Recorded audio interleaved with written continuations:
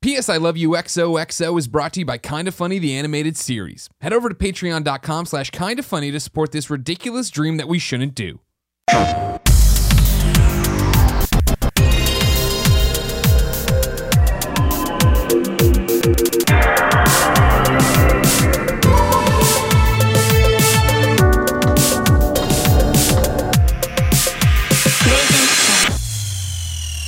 What's up, everybody? Welcome to P.S. I Love You XOXO, episode 17. I am one of your hosts, Greg Miller, alongside, he only does everything, Colin Moriarty. Konnichiwa, it's good to be here with you today. Konnichiwa. You did spend your entire end of 2015 in Japan. I did. Yeah, you went over there. Uh-huh. Real, just a spur of the moment thing. I haven't been in Japan in Are we 16 really months. going in April? Yeah, we're really going. We haven't in made it. April. We haven't talked about it lately, and we haven't moved on it. And I remember haven't fucking that talked to you about anything lately. I'm just letting you know this specific thing. We're like two ships in the night right now. Fine. Except now the ships have run head on into each other, and they're getting it on. Well, two ships run into each other. It's not usually a good thing. But I'm thinking like Thomas the Tank Engine, those kind of ships. Like our ships have faces on Thomas them. the Tank Engine was a train? I know, but you understand what I'm saying. I don't know. Is there a ship that is like known to be a cartoony ship that does things? Let's just be real right now. The Thomas the tugboat? Tank Engine, I think that was maybe after my time or something. Sure. Or, right? Yeah, that's how you say it. Thomas the Tank Engine sucks. When I tune in on that, I'm like, what the fuck is this creepy shit? Yeah. It's like... well, isn't he just a ripoff of like the... I think I can. Wasn't that a train? I think I can. And he was trying to go up a hill. I think I can. Is that a train? I think I thought can. so.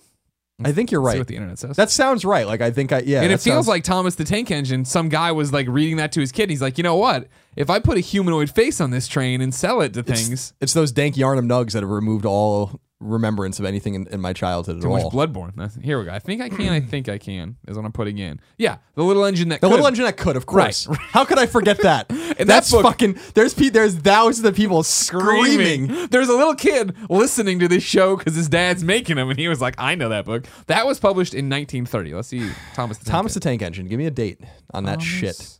The Tank Engine. There was Thomas the Train. It's the same thing.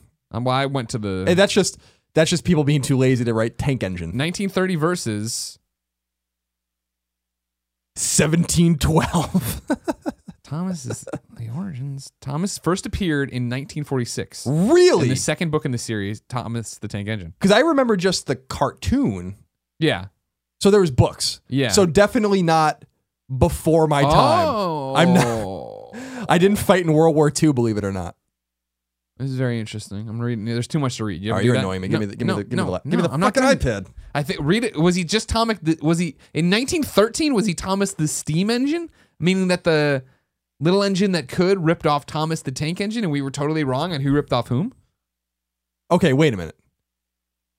I don't care about any of that. The only thing I care about is the TV series.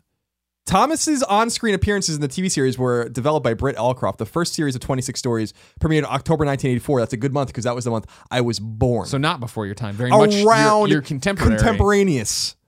His TV persona. The books, though. I'm asking about the books. Ringo Starr was the storyteller in the television show. Oh, mate. Replaced by George Carlin. Wow, that was you definitely exchanged an apple for an orange there. Alec Baldwin portrayed Mr. Conductor in Thomas and the Magic Railroad. You and narrated the are a disgusting little pig, Thomas. What is this show about? It's about a tank engine that could sell a lot of books. Thomas had his genesis like Winnie the Pooh in a toy for a small child, both coincidentally named Christopher. Oh, Take this away from me before I throw it through the thank you window. very much. Ladies and gentlemen, this is P.S. I Love You XOXO. We are kindafunny.com's PlayStation podcast. We are the number one PlayStation podcast on the internet, and we come to you each and every Tuesday at 9 a.m. Pacific time as an MP3 on your iTunes or podcast service of choice, and a video at youtube.com/kindafunnygames. Now here's the problem, Colin. For years There's now, always a problem. Tell me what the problem is. I now. guess, and not years. For 16 weeks now, we've been running unopposed in this 9 a.m. slot. Today, however, Tuesday, January 5th, is a huge day for us. It's our 1 year anniversary of leaving IGN to be our own independent thing, starting this Kinda Funny as you know it. So we redesigned kindafunny.com. Go check it out. We're doing a stream all day long on twitch.tv/kindafunnygames. We redesigned all the Patreons. We put up new perks. But most importantly, We made this thing called Kind of Funny, the animated series. Which we're going to squash in this 9 a.m. time. Exactly. Time Why frame. Tim thought it would be a good idea to put that piece of garbage up against the #1 PlayStation podcast, I'll never know. Let's kill it. Okay. Well, I think Don't go to the website. Don't watch the Twitch stream. And don't watch the animated series. It's all about PS I Love You XOXO exactly at 9 a.m. on Tuesdays. They can't coexist. Rising tides sink all ships. When I say things like this, I know that... Someone believes you. Well, also, I'm sure someone believes me. Also, I know that your heart drops just a little. Mine? Yeah, just a little. Oh, I don't care. Just no. a little. No. Just a little. Because this time you included me in your escape pod to stardom and fame and fortune. When you're going to go off on your own, that's when there's a problem. Kind of like how you included me in your escape pod to fame and fortune when you won Trending Gamer, and then thanked me third. Yeah. You know, Christine got this. Christine, who wasn't there at the beginning, of course, didn't know who the fuck you were until a few years ago. Right. She gets a whole thing about how she's beautiful. And they shot her in the blah. crowd and stuff. It's cool. It's cool. And I was all on the in front of the TV being like, what is he going to say about his fucking very best friend, Colin Moriarty, his partner in crime, had been there before all of this nonsense, will be there long after you go to prison or something. Exactly. I'll be the only one visiting you. Yeah. And you're not going to white collar prison, Greg. You don't think so? I'm going to federal pound me in the ass prison. Yeah, but the escape pods are very similar. I'm in the same escape pod as Nicole Tan, who doesn't give a fuck about Nicole you, Tan? Greg. She emailed me very nice things. Doesn't give a fuck about you. Wow. Okay. Nicole, you did me dirty. So just remember all of that. Okay. Because you're what are we even talking about anymore? Everyone, go to kindoffunny.com. Check out the new Kind of Funny, the animated series where all voices on it. It's a very, very cool show. We're very proud of it. In this entire month of January, patreon.com/kindoffunny is being revamped to get all the money we can for the animated series so we can take this pilot and make it into a real show, and we're super stoked about it. Because we got to pay my brother. We got to. He's a real man. He's a real animator, and he actually, when you work for Sesame Workshop, you expect a paycheck at some point. You don't want to just like do everything for fun. Sure enough. I was telling you the story about how my mom told me. Great. My mom called me yesterday to talk to me. And she's like, oh, my mom was at our beach house in New Jersey. And she's like, oh, my brother lives in Philadelphia. And she's like, your brother was going to come to visit us and he couldn't. And I was like, oh, why not? She's like, because he was working on your series. Like, sorry, Mom. So Mom didn't get to see fucking anyone because of the animated series. I don't think she cares. No? No, of course she cares. She drove to Philadelphia to give the kids the presents. Did she ring the Liberty Bell while she was there? No. Did she eat a Philly cheesesteak? Maybe she did. I don't really know for sure. But I know that she's, she didn't get to see her son. Because of the animated series. She doesn't get to see her other son, me. Because of this as well. Because I just don't go home. Sure. But this is kind of the problem. This is what keeps you here. Right. Kind of Funny closes up tomorrow. You're back on the plane. Oh, I don't know where I'd go. Yeah, you would. Maybe on a spaceship. Whoa. Maybe on a SpaceX rocket. Whoa. To Mars. Oh, wow, yeah. You watched that? You finished The Martian ever? I did. Okay. Did you enjoy yourself? Not really. Really? No. You didn't like the movie? The book's fucking phenomenal. Sure. And the movie's way too fast. Oh. Like, I really don't think you can appreciate... Like, you got to read the book. Okay. It doesn't translate. Like, think about Cormac McCarthy's The Road. I'm thinking about it. It's a fantastic book. Right. It's a short book, but a fantastic book. The movie's just as good, I think. Maybe not quite as good, but almost as good. The movie, Martian, they did a nice job, all things considered, but because it takes place over such a long period of time, you don't get to appreciate the minutia of the fucking book and like how hard, like the things he goes. I didn't quite like it. Okay. As much as I thought I would, but I thought it was fine. Just like The Hateful Eight. Fine. I haven't seen that one yet. Don't ruin it for me. Fine. I'm trying to figure out how to Good. see it. No. Oh, okay. Bad? No. Okay. Yeah. It's been a good show. Let's begin this PlayStation podcast with what is and forever will be Roper's Report. Time for some singular possessive news. There are 10 items on the list. Your first baker's dozen of 2016. Now, so we talked about this before the show began, that I didn't know which direction to go in. Stop looking at the camera and smiling because I don't like it. I don't like when you do that and you're freaking me the fuck out now. All right? Yeah. It was okay for like a few seconds. Right. And I don't like I apologize. So just rein it in a little bit, okay? I'm having a good... We got so much energy because it's our first day working. I know. Just wait until next week. I know. Next week I will be back to drive the nails into my face. In your face? Yeah. I thought you were going to say your coffin. Oh, no. I'll gladly do that when it's I'm sure time. you will. Yeah. Made of Portillo's bones, believe it or not. The bones of the coffin... I'm sorry. The nails of the coffin. The nails are made. Thank you. I was going to say, you can't take Portillo's bones and make that into a coffin. If I cremate you, I could. Sure. Yeah, probably. You know, the ashes are just bone fragments, it turns out. That's not true. That's what the internet said.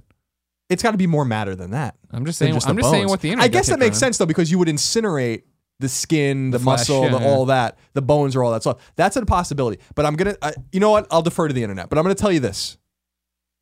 I'm doing something with that fucking dog when he dies. All right? Okay. Because I think that you aren't taking me seriously enough. Something's happening to that dog. The things that have come up so far, we could make a little suit out of him for the next wiener dog. A pelt outfit. We can stuff him. Time. Yeah. We can make a bong out of him. We discussed that at one time. Yeah. This new nail idea sounds pretty good to me. See, I kind of want to wear Portillo's head as like a ceremonial Indian headdress. But I get what you're saying. And I respect it. It would be pretty cool. I respect it. It would be pretty cool. But I just think the dog's head is like this. Like, you're gonna have that much to work with. It's gonna be this. Yeah, but then it's gonna have what? Like, and then the rest of his body kind of hangs over, and his little legs are just like. It's like that bear hat I have, right? Where the little bear head's up here, and then you tie it at the base, right? But I tie it with his legs. Sure. That's one thing we could do with him. That's one thing. So I'm just throwing, times. He's waning. Keeps on slipping. All right, so what I was saying before I went down that rabbit hole was we didn't know how far back we were going to go for the news. Yeah. We haven't actually recorded since, I don't know, like a long time. Yeah, 3 weeks now. So I only went back further than a week for really good stuff like this. Number 1, Uncharted 4 Thief's End has officially been delayed. In a post on PlayStation blog, Neil Druckmann wrote the following, quote, "Let's start with the good news. Uncharted 4 Thief's End is wrapping up production and is shaping up to be the proper send-off for Nathan Drake that we've promised you. The bad news is that we need a bit more time to finish the game so that it meets our standards and vision. Let's cut to the chase. Uncharted 4 Thief's End has a new release date in North America of April 26, 2016. This is our largest Uncharted game to date, and the team has been working incredibly hard to meet the challenges of closing out the game's development in a timely manner. However, as we approach our final deadlines and started wrapping up the game's levels, we realized that several key sequences needed extra resources to bring them to the finish line. After carefully considering all of our options, we decided to extend our schedule, making sure that we got a few more polish patches before submitting our gold master, the final disc for manufacturing. Thanks, Neil. Like, I don't fucking know what that means. Whoa, you know other people reading it, dumb bro. Pushing the date is not an easy choice, and we wouldn't do it if we didn't feel in our hearts it's the best course of action for the game. To you, our loyal fans, we hope you'll accept our sincere apology. We know many of you have been waiting patiently for Nathan Drake's final chapter, and now we humbly ask you to wait a bit longer. On April 26, 2016, the most ambitious installment in the Uncharted series will be in your hands. End quote. Signed, Neil Druckmann and Bruce, who doesn't talk to anyone on the PlayStation blog ever. No. He won't even look Ryan Clements in the eye, I heard. No, he won't. So let's get the obvious things out of the way. Yeah. I called it. Yeah, I called it a fucking mile away. I said it was going to be a month delay. This is, I want to say, this is perhaps not big. I think it's bigger than Fallout. Not in the fact that Fallout was like, you started calling Fallout so early. You called this really early as well, and then committed. You always double down on it. Even when at PSX, Neil was like, that's the date. We're gonna hit that date. And he called me out. He followed me up and said, well, he said he's trying to prove you wrong. He never, you know what I mean? Like he was working with you, but then he did the right thing where, he called you out and then posts on the PlayStation blog, tweets that. He tweets out, Uncharted 4 has a new date. Here's our full statement on why we needed extra time. Tweets that out right now, weeks later, 554 retweets, 829 favorites. Then immediately follows up with, and yes, period, hashtag Colin was right. That has 1,080 retweets, 3,002 hearts. So yeah, he did call you out, but then he said publicly. You know what I mean? No, I appreciate it. Because all the comments, everywhere you looked on the internet, the comments were hashtag Colin was right. I appreciate it. No, so first of all, I love Neil. He's our friend. I'm glad. That was a really cool, I don't want to say mea culpa because he doesn't owe me anything. It was just that was a nice gesture, and I appreciated that. But when you play along with everybody. Oh yeah, the internet's awesome. Of course. And Neil's a great guy. I'm glad they're getting extra time. I said that they would need about a month or so to just finish things up because I think that, like you said, they're starting to compile the game. The game's made in disparate parts, and they're starting to put it together. And when you do that, you see that other things, some sequences, like you said, need a little extra help. Sounds like the game's playable, which is really exciting, and I'm sure it is. I'm sure it's playable probably from beginning to end. Yeah. It's just not where they want it to be. But to me, it was like I was sure the game was going to get delayed. I was hoping I was right that it was going to get delayed for a month. I really could have seen the game getting delayed for longer than that. So I'm so happy that I was right in that sense, and I'm not even being facetious or like trying to beat that drum. I could have seen that game getting pushed to the fall. Sure. So like, just because, like I said, we kind of went through the kind of calculus on this. They were really wrapping up mocap late last year, and then people were like, "Well, maybe it's for the DLC," but then they said, "We don't even know what the fuck the DLC is." Yeah. So so there's a lot of interesting stuff in there. Take your time. April's not that far away. Day before my birthday. The perfect gift. Well, Sony's probably going to give you the perfect gift weeks before it comes out. But the And they better give me their. Am I not going to get the perfect gift? You can't. I'm the perfect gift. God gave you the perfect gift. Trending gamer of the year, Greg Trending Miller. gamer, and of course, thank Christine. So Yeah. it's no big deal. Kevin. I agreed to let go of that, and I agreed. I told you I'm going to let go of the avocado thing. So you ate the avocados, and it's no. Eat the avocados. I thought 2016 was a new leaf. It's a new year. It's not a new leaf, Greg. Anyway, I'm glad that they got that they are going to get their extra time. I'm sure the game's going to be phenomenal. I can't wait. I'm positive the game's going to be phenomenal. I have no doubt. Where it will fit in the echelons of Uncharted greatness, of course, going at the very top, fight for fortune. And then way down, and then it goes Uncharted 3, Uncharted 2, Golden Abyss, Uncharted Drake's Fortune. Right, but before Golden Abyss, you put in the Uncharted comic book series. Right, of course. Right. There you go. This is what. So Nathan if they Drake was can meant really to do. nail the Fight for greatness fortune. of Fight for Fortune. Fight for Fortune is so obscure that 95% of the people listening to the podcast have no idea what the fuck that game is. Well, that's just the Vita. The Vita is so obscure. Remember when they announced that out of nowhere? They announced it on like a Friday and it came out on Tuesday. You're I think like, I got what? my code that weekend. And it's a fun game, but it's whatever. Any other thoughts on that? No, you were right, and then I'm glad it wasn't long, and take all the time you need. There's a couple questions that people had submitted that I didn't make the cut that were like, what do you guys think about this? And it was like, well, it's the obvious stuff we're going to say, right? That a bad game is bad forever, and a delayed game is disappointing when you hear that it's delayed and then you forget about it and you're fine. Right. Number 2, PlayStation Plus's free games for January 2016 have been revealed. PlayStation 4 owners can look forward to Grim Fandango Remastered and Hardware Rivals. PlayStation 3 owners will get Dragon Age Origins and Medal of Honor Warfighter. And Vita users will also get Grim Fandango Remastered, in addition to a game I'm quite excited to play, actually, and I forgot came out, but I am authentically excited. Legends of War Patton. It's a World War II game. I don't remember that at all. Not pretty bad month, actually. But what are you going to do? They can't all be great. yeah, they can't all be great. And this is it's like you have your holiday games. I'm not trying to make excuses for them. This is a bad month by PlayStation Plus standards, especially on PS3. Dragon Age Origins, which I fucking hate that game. Medal of Honor Warfighter, I played all the way through. I beat it. If you're hung up on that, though, just do me a favor. Get your shovel, go out in the backyard, and bury your PS3. Stop playing your PS3. Come on. I haven't played my PS3 in a long time. I refuse to. I don't know. Would love to play this Yakuza game. I refuse to do it. When was the last one I even played on it? I'm not going back on that XMB. I've moved on. I'm not going to sit there waiting my trophies to Tales sink. of Exilia 2 is probably the last one I played. So it's been over a year. Okay. Before that was South Park. I think those might have been like really the only 2 games on PS3 I played like the entire year that was 2 years ago. You're right though.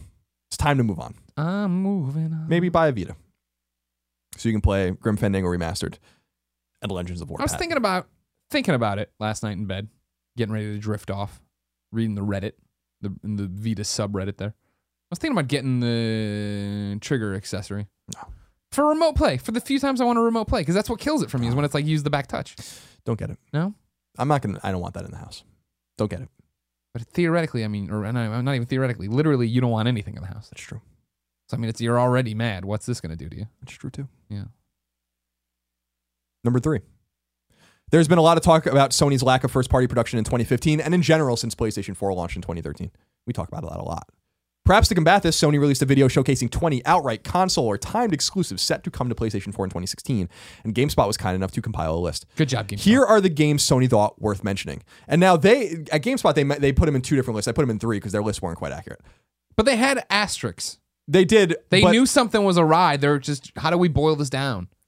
The news keeps on a-flowing. There are 7 games from first-party studios on the list. Horizon Zero Dawn, Uncharted 4, A Thief's End, The Last Guardian, Gran Turismo Sport, Gravity Rush 2, Ratchet & Clank, and Dreams. Now, I'm counting Ratchet & Clank even though it really is a second-party game, but Ratchet & Clank is a embedded first-party game. Yeah. Well, not owned, because you'll see what I'm saying in a minute when I say this. I'm just throwing Ratchet & Clank in there because I think it would cause confusion to put it into the next list because of what it is. Okay? Yeah, sure. So Insomniac is not a first-party studio. There are 5 games that could be considered second-party exclusives. 6 if you count Ratchet & Clank, but I'm putting 5. And they'll be published by Sony. The Tomorrow Children, Drawn to Death, What Remains of Edith Finch, Shadow of the Beast, and Alien Nation. It's a strong list of games. And there are 8 that are console exclusive or otherwise timed. What's Shadow of the Beast? Why doesn't that ring any Shadow of bells? the Beast was announced at Gamescom, I feel like the last time I was there. Oh, is it the one with the giant beast looking, the werewolf guy? He's all gross and he's like, Yeah, it's a remake of a late 80s game from, let me see here, Reflections Interactive. It was on anything that you had. Genesis, SNES. Missed it. Sorry. And anyway, it had sequels, and then a remake is in development. All right. Anyway, the 8 games that are timed or otherwise somehow finicky with exclusivity. Street Fighter V, which is a PlayStation 4 console exclusive for sure. But it's coming to PC as well. Exactly. Firewatch, which I assume will come to Xbox One. Boundless, which I assume will also come to Xbox One. Nier Automata is a PS4 console exclusive, as far as I understand. Hellblade, coming first to PS4, I think, even though it seems like it's based like Heavenly Sword. Not based on, but it looks like Heavenly Sword. Yeah. Well, even the name. Paragon is the MMO, right? Yep. The Epic Games MMO. The Witness. No, not MMO. MOBA. The Witness will come to PC. I'm Jonathan Blow, and I want you to know that these are my games. And No Man's Sky. Hell yeah. All right, so let's go through this list again. Lay it on be me fun. in slow-mo. First of all, do we think all these games will come out in Fuck in no. That's not 2016? how video games work. So I'll tell you right now, Dreams isn't going to come out next year. But now you... Why would they release it? Because they're going to launch it in beta kind of thing, I think. I think we're going to do a Minecraft. So you don't think it's going to be a retail game? No, it will be eventually like everything else. Like Life is Strange is a retail game all of a sudden. But I mean, like... That's different. I'm just laying it on you, bro. Letting you know.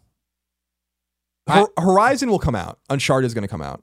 The Last Guardian is going to come out. Horizon, I still think has a shot at moving. Oh. I don't like saying that. And I'm not making a bold prediction. I'm just saying that I think it has a shot. Let me go through this again, and I'm going to tell you the games out of these 20 that I think are going to come out this year. Okay? So we can get them right off the list. Horizon, Uncharted. Well, let's see what we agree on then. Okay. All right? I'm going to make another list. We love lists here. It's kind of funny. Support us on patreon.com. I'm going to go to Google Docs. Yes, I want to go to Google Docs because I just fucking... Don't they annoy you when it's like, do you want to go to Google Docs? And then they open another window. I'm like, I just literally typed in google.com/docs. No, I'm trying to go to fucking Pornhub. Google. What I do is I have Drive on my favorites, and then I hit Drive, and then I hit the little plus. And then I don't like favorites. That's weird, but okay. All right. Then I'm going to do this. I'm going to snap this to one side of the screen. I'm going to snap this to the other. All right. Now, we can all agree that Uncharted 4 is coming out. Yes. We can all agree that The Last Guardian is coming out. You fucking better. I agree. Right? I agree. No, I agree that it's coming out. They got to fucking pull the goddamn Gran trigger. Turismo Sport. No. Gravity Rush 2 is going to come out. Yeah. Ratchet and Clank is going to come out. Yeah. Dreams. I mean, let's clarify what we mean. You're saying that the retail version of Dreams won't be out this next year. No, there's no reason to release it. If they release it in the fall, it's going to die. Yeah. Dreams, I already think is going to die. And if they release it in the fall... I keep leaning on Media Molecule on the internet. Bring us over there. Convince Colin. Gran Turismo Sport. Dreams. Okay, so we have 4 of one and 3 of the other right now. The second party games. The Tomorrow Children, I think is going to come out. Again, I feel like that has to come out, right? It's been going forever. Drawn to Death is going to come out. Yeah. David Jaffe never... What Remains of Edith Finch will come out. Misses. Yeah. Giant Sparrow. About time. Shadow of the Beast, I can't commit to that because that game's been dead for a long time. Or like... Okay. And then Alienation will come out. So we have those. Yeah. Then Street Fighter V will come out. Yes. Firewatch is going to come out. Fuck yes, it is. February, right? I'll double check. Yeah, I think it is February. Boundless, I don't know. I'm going to put Boundless... Not enough information. And Nier Automata over there. Hellblade, I'm going to put there too. Paragon. See, I don't think Hellblade comes out I think this The year. Witness and No Man's Sky. All right, so... February 9th for Firewatch. Oh, that's close. Oh, doctor. All right, so here's the list. Here's how I have the list worked out right now. But this is an amalgamation of both of our opinions because I don't agree with you on Horizon. I'm just saying it has the possibility to wiggle. Well, these all do. Uncharted's not wiggling. Possibility to wiggle. Uncharted 4, The Last Guardian, Gravity Rush 2, Ratchet, Tomorrow Children, Drawn to Death, Edith Finch, Alienation, Street Fighter V, Firewatch, The Witness, No Man's Sky, I think are locks. Sure. Horizon, Gran Turismo Sport, Dreams, Shadow of the Beast, Boundless, Nier, Automata, Hellblade, and Paragon. Paragon, I mean, I don't think there's any way. We saw nothing. I'm just saying that this identifies 2016 games. Yeah. Right? Yeah. I think it does. I thought that was the whole point of it, yeah. I thought so too. I'll check in for you. Anyway, that's a fun little exercise. We had fun exercises here. I don't work out, as you know. I don't do much anything, but my shoulder feels like I threw the perfect game last night. You threw 90 pitches? You know what I mean? Number 4. Not only is Square Enix doubling down on a 2016 release date for Final Fantasy 15, it's also indicating when the release date will be announced. In a blog post on Square Enix's official blog penned by the game's director Hajime Tabata, he writes, quote, "Happy New Year. we will finally release Final Fantasy 15 this year in 2016. In development, previous phases required wisdom and strength. However, moving forward, the final phase will focus on effort and willpower. Willpowers? Not willpowers, willpower. Okay. I vow to you all that every member in the team will do their best to the very last possible moment, taking responsibility and pride in their craft. We will do everything we can to finish Final Fantasy 15, to create an experience we are incredibly proud of, and one that you will enjoy and treasure. The whole Final Fantasy 15 team appreciates all of the support from each and every one of you this past year. I cannot tell you how much it means to all of us. We'd like to celebrate a wonderful new year, and as we approach the release of Final Fantasy 15, I'd like to enjoy that moment with all of you. End quote. Meanwhile, website Nova Crystallis reports that Famitsu released some short interviews with various game developers, one of which was conducted with Tabata. He notes that, amongst other things, the release date announcement will occur in March. Oh, okay. Do you believe it? 2016, they're doubling down on 2016, but I still feel like he gives himself some wiggle room. He makes a declarative statement. He says, Happy New Year, we will finally release Final Fantasy 15 this year in 2016. But then he says to you, I vow to you all that every member in the team will do their best to the very last possible moment, taking responsibility and pride in their craft. We will do everything we can. We'll do everything we can do to finish Final Fantasy 15, to create an experience we are incredibly proud of, and one that you will enjoy and treasure. So you're asking me, Yeah. do I think it'll happen in March? Do you think the game will come out this year?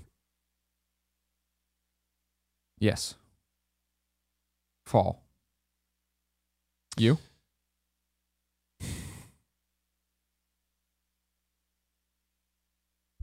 Probably.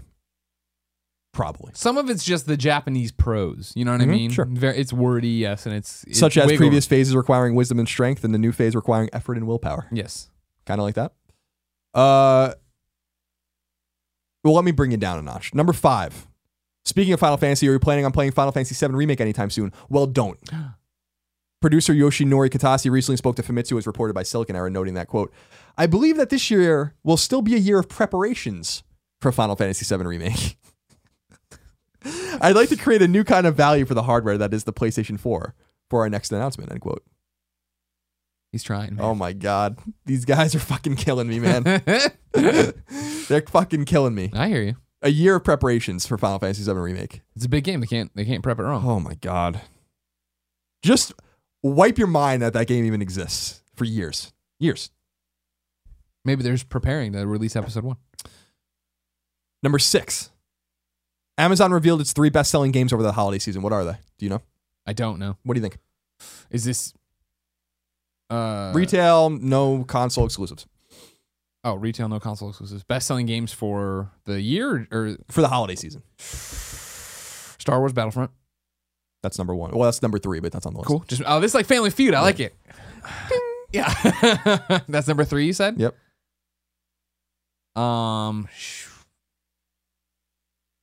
Fallout? Number 2. Okay. Shit. Biggest game on Amazon. It's so obvious. Just use your mind. I'm working on it. I'm thinking. Well, I want to say Call of Duty. Okay, good. Just make sure. Okay. The games were Call of Duty, Black Ops 3, Fallout 4, and Star Wars Battlefront. Those are the top 3 best-selling games on Amazon for the holiday season. No numbers in terms of software sold per console were given. You did it. The Greg Miller family. Steve Harvey comes out. All right. Now, there's some interesting stuff here. Number 7.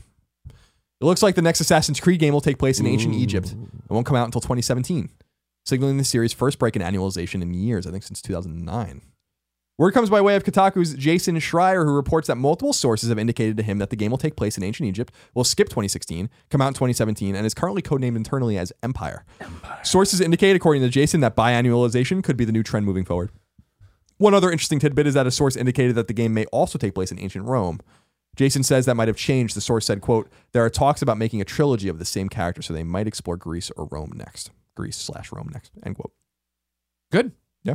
Pumping the brakes on Assassin's Creed, I don't think it's a bad idea. No, I don't think so we've either. talked about it before, right? Like, I think Syndicate is a fun game. Syndicate is a good game. Syndicate had no buzz, and I never heard anyone talk about it before, during, or after. You know what I mean? It's one of those where the people who reviewed it, like when Alexa put up her review, I was like, is it good? She's like, yeah, you should play it. I'm like, all right. And I eventually played it. I was like, oh, this was good. Too bad no one played it, and I assume no one bought it. And is that hangover from Unity's bugs and this, that, or the other? Maybe. It's also probably people burning out on Assassin's Creed that is there every year. Number 8. Jason tucked this at the end of the story, something that might have warranted its own story. I'm surprised they didn't do this. He writes, quote, A possible Ubisoft substitution for this fall's big Assassin's Creed could be Watch Dogs 2, which we hear will be out later this year and set in San Francisco. Oh, okay. Set in San Francisco. End quote. That's all he said. I talked about how Watch Dogs 2 I think will be shown at a Ubisoft's E3 press conference. I talked about this a while ago, and I think will be released this year. I agree with that, and I believe that. I haven't heard anything about that. Do you think it'll be like Fallout? At E3 they announce it, they show it, and then say it's coming out this probably fall. November Yeah. or October. That game's been dark for a long time. I think that's smart. I think Watch Dogs, the original Watch Dogs I played for a few hours, I was like, ugh. Yep, me too. I was really like, I don't want to fucking play this. There was really nothing about that game that made me want to play it. I gotta The be honest. tired story I talk about all the time with it is that Watch Dogs 1 to me is what is what Assassin's Creed 1 was to me, which is why I'm so excited for Watch Dogs 2 of like, all right, let's cut out some of the bullshit and how this didn't work and how it felt like, and get to like the core of what this game's great, what makes it great, because Assassin's Creed 2 I loved. Sure. I don't, but I never played the original Assassin's Creed. Watch Dogs clearly was half-baked in a lot of ways. I think that they know that. So that's why I think the game just disappeared. I mean, the game came out in 2013, so the sequel will come out 2016. That's a nice space of time for a studio like that to fix it, and I'm sure the game was in pre-production, if not in full production, before Watch Dogs even came out. So, Sure. Yeah, that makes sense. Watch Dogs 2, I think, will be a fall game. Set in San Francisco sounds pretty cool. Do you think it's interesting that they're following me? First game's in Chicago. Second game's in San Francisco. Third game. DLC that puts you in Columbia, Missouri. Oh. Fourth game. Hell. Number 9, Sony has filed a new trademark. This one for a game known as Days Gone. Days Gone. Is it Daysgone. Days I was Gone. see, is it spelled with a Z? No other information is available at this time, including who is developing the game, what the nature of the game is, or when or even if it will come out. So all we know is that Sony owns the IP. Okay. Indicating that's first party or second party, Sure. of course. Wondering if this is Ben's game. You jumped to Bend, yeah. They got to be close. Mhm. It's getting close. Let's do something. Eric. Yeah, Eric, do something. I know you like to take fucking cute Instagram pictures of snowflakes and shit and spend time with your family. Lame. Like this is the 20th century. I want to play Days Gone. Play Days Gone, you say?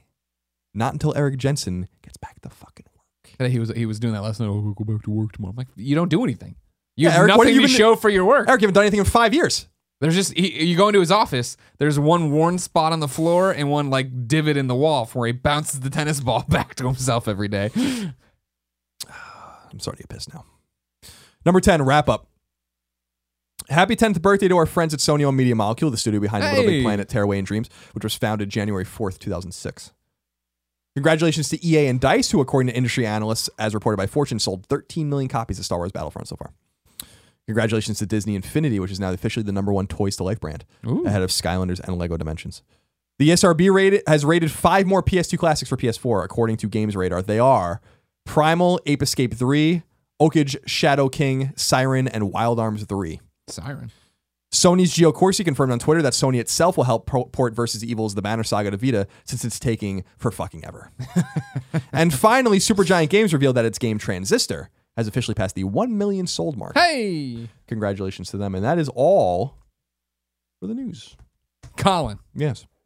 I want to play Transistor on my PlayStation Vita, and I probably never will, but I will continue to wait.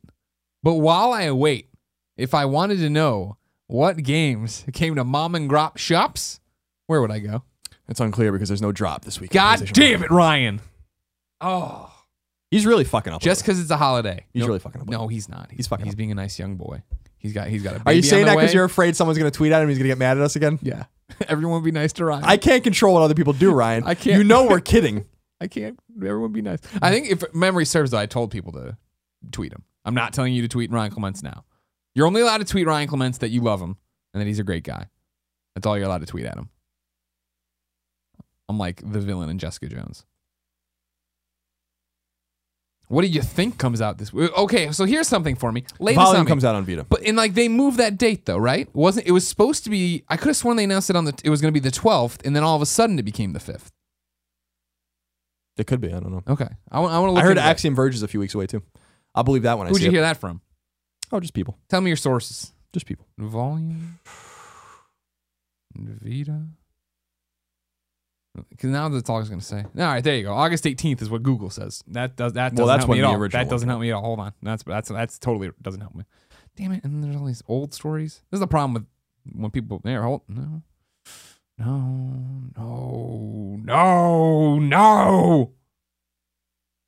No, maybe I'm wrong. Maybe it's always been the 5th. Then something good's coming out the next week. How the fuck do I know? Because Ryan hasn't written anything. I don't know anything if Ryan doesn't write. That's a good point. I don't have a roving calendar of release dates in my head Hold until on. I read them on the PlayStation blog. Hold on, I got some stuff here. I got some ways around this. Stick with me, Colin. Take the wheel. Yeah, I'm good. The plane. All right, hold on. Reading Here we Twitter. go. So what's coming out? Here we go. I got it. Here's what's coming out to the PlayStation 4. Where'd you get it? Reddit.com/r/PS4. Oh, okay, cool. Amplitude, All right, okay. Hardware Rivals, Mm-hmm. Rebel Galaxy. Now we'll go over to Vita. Rebel Galaxy. What the fuck is that? There's no link. I can't Yeah, tell it you. doesn't matter. Can't be that important. Ryan didn't even bother writing about it, so it can't be that important. You're right. Do this. Hold on, I gotta see this. So now coming to PlayStation Vita, just volume. PlayStation Plus we've already covered earlier, but those will all be up. Grim Fandango, Hardware Rivals, Nihimbal Rouge, Legend of War Patents Campaign, Dragon Age Origins, Medal of Honor Warfighter. And then this tab just called PlayStation. That doesn't help me much. PS3. They didn't even bother putting up PS3 release dates because nobody cares anymore.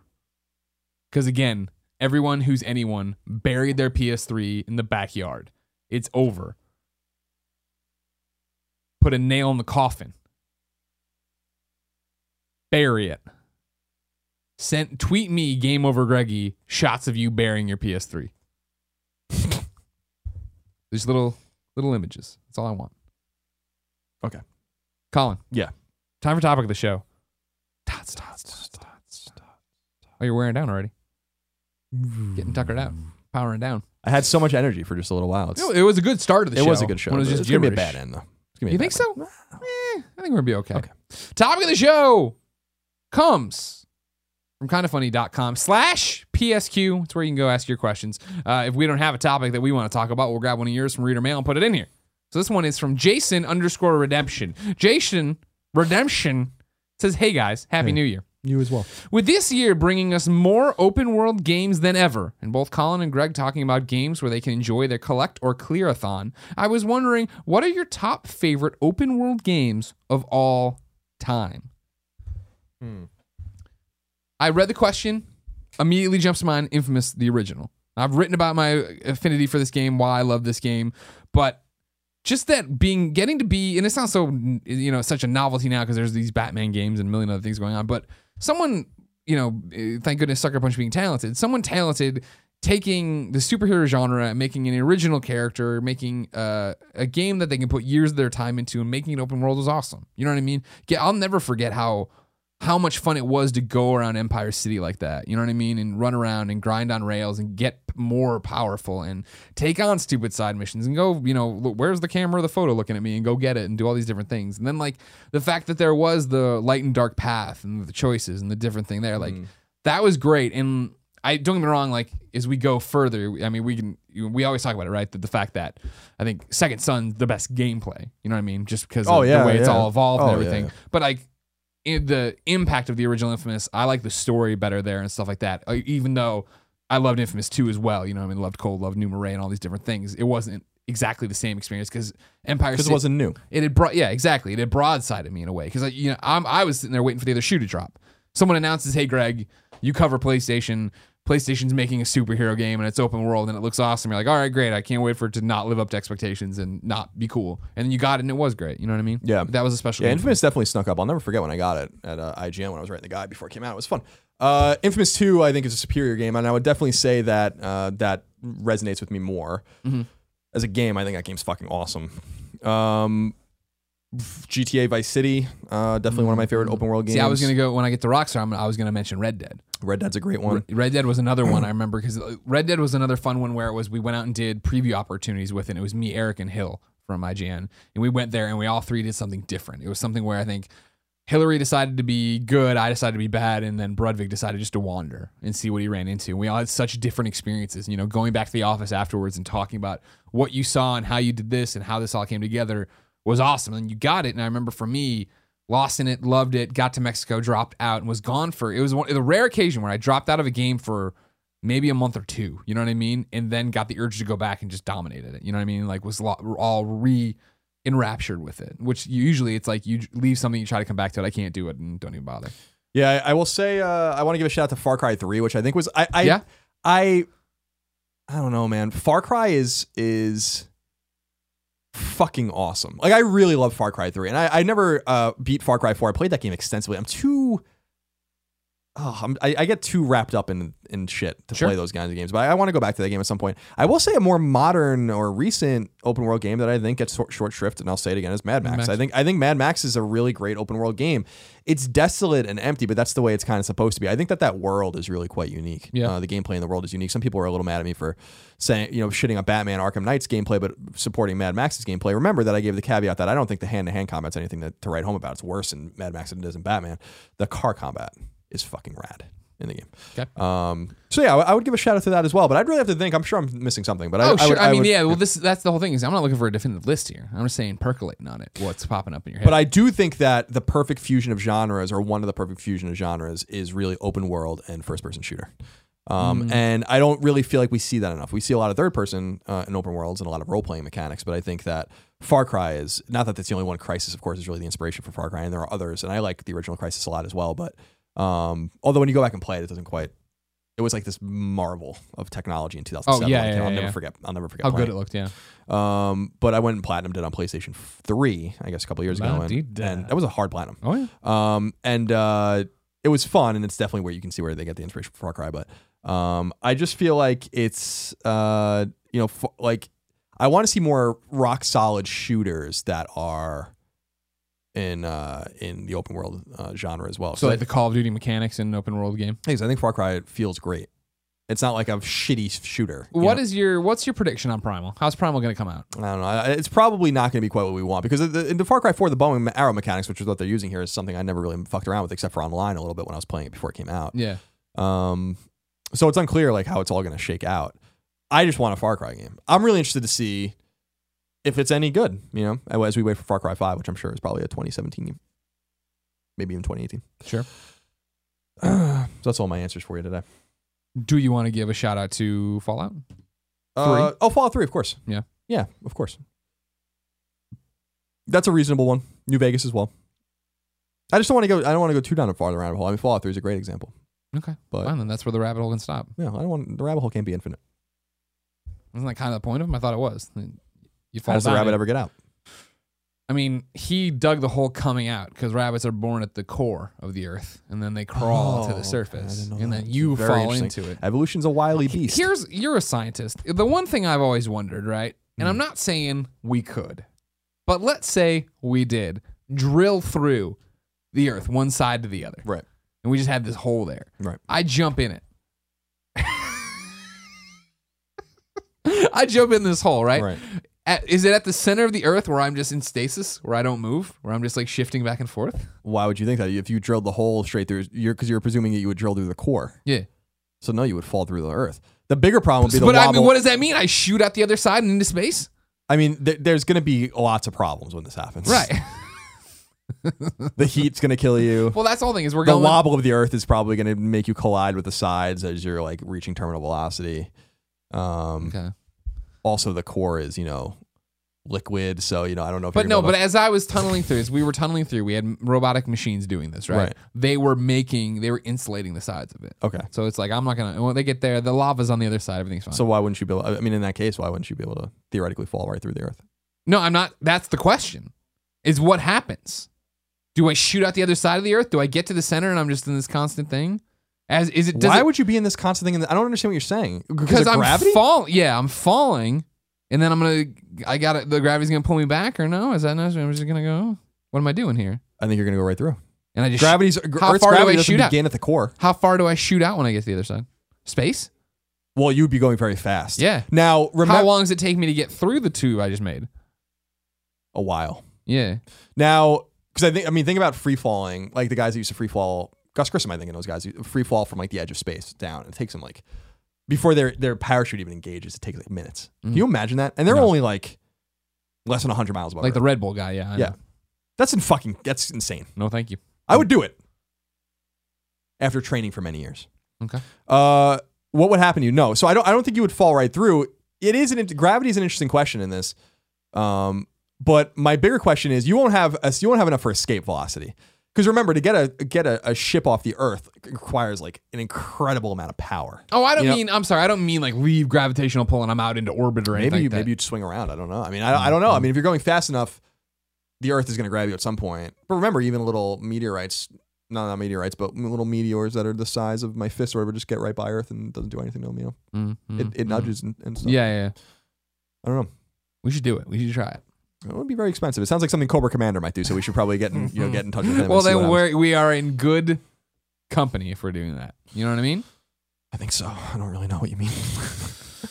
Oh, Colin. Here's one for you. Okay. We're going to start by getting in touch with our paternal instincts.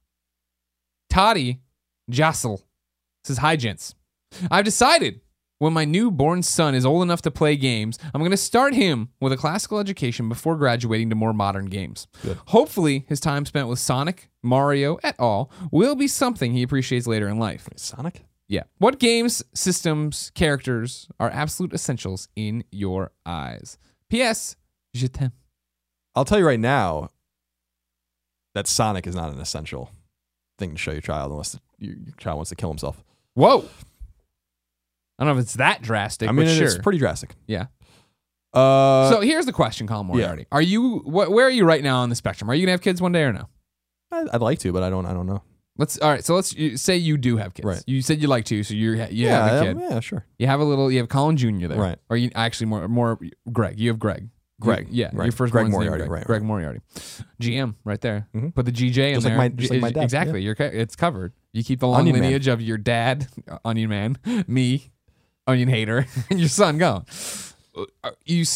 How are you starting them on video games? What do you do? I don't know. I like the idea of starting simple, not because I don't think kids are smart, right? Like you often talk to friends where and they're like, their kids walk up to the TV screen and expect they can touch it. Oh yeah, exactly. They all know the eye stuff now. So like they catch on quick, and if you teach them with a first person shooter or something, they're gonna understand it. But like it's like learning math, right? Like you don't start with pre-calc or something like that, or even algebra. You start with arithmetic and just numbers, understanding numbers and counting and all. So in that case, I feel like you start from the beginning. I don't necessarily need to start with like Pong or even Atari 2600, but there are classics that I do feel like Mario 3, the 3 Mario games really on NES are important. I don't, and I'm not saying this because I'm like a Sega hater, even though I think Sega, Sega's contributions are a little bit overrated. I think that there are things you can skip. I think you can probably skip Sega generally, and stick with Nintendo. I think move to PlayStation. I think maybe even Xbox. But yeah, I do think that like the side scrollers and those old important games are relevant. But again, modernity has changed things to such a degree that I don't know if kids even care about those games or want to care about them anymore. But to me, it's like you can't understand where games are until you understand where they've been. Sure, I understand that from historic. We always talk about it when you're trying to get involved in the games industry. Like we're lucky enough that we grew up with them, right? So we have some kind of knowledge about all this stuff. Whereas now, if you're listening to us and you want to do what we do, you do have to go back and play a Mario and understand this.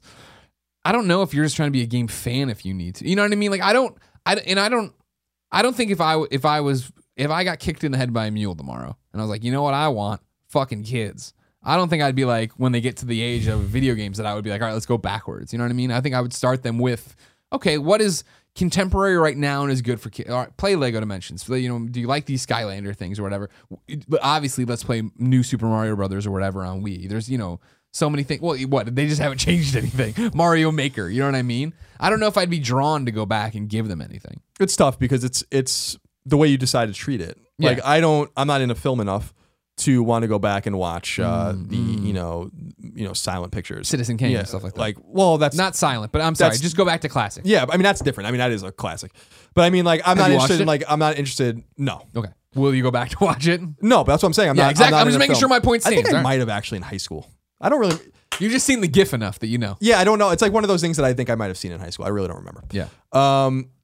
But the point is that I don't care enough about film to go back and be like, well, Tarantino gets his inspiration from blah, sure. blah, blah. But I do care enough about games and music to want to know where things come from. And I especially with music, I like genetics. I think that it's fascinating. I don't think that, there would be no Rage or 311 without, the Chili Peppers, but there might not be those guys without like Urban Dance Squad either, or like these other obscure bands. And I like kind of getting into where things are or where they begin. There would be no, new wave the way we knew without, something like Blondie or the Cars. So like, and not to say that the Cars are new wave, but they added a new wave aesthetic in some of their songs that were inspirational to those bands. And I like getting into the nitty gritty of that kind of shit a lot with music.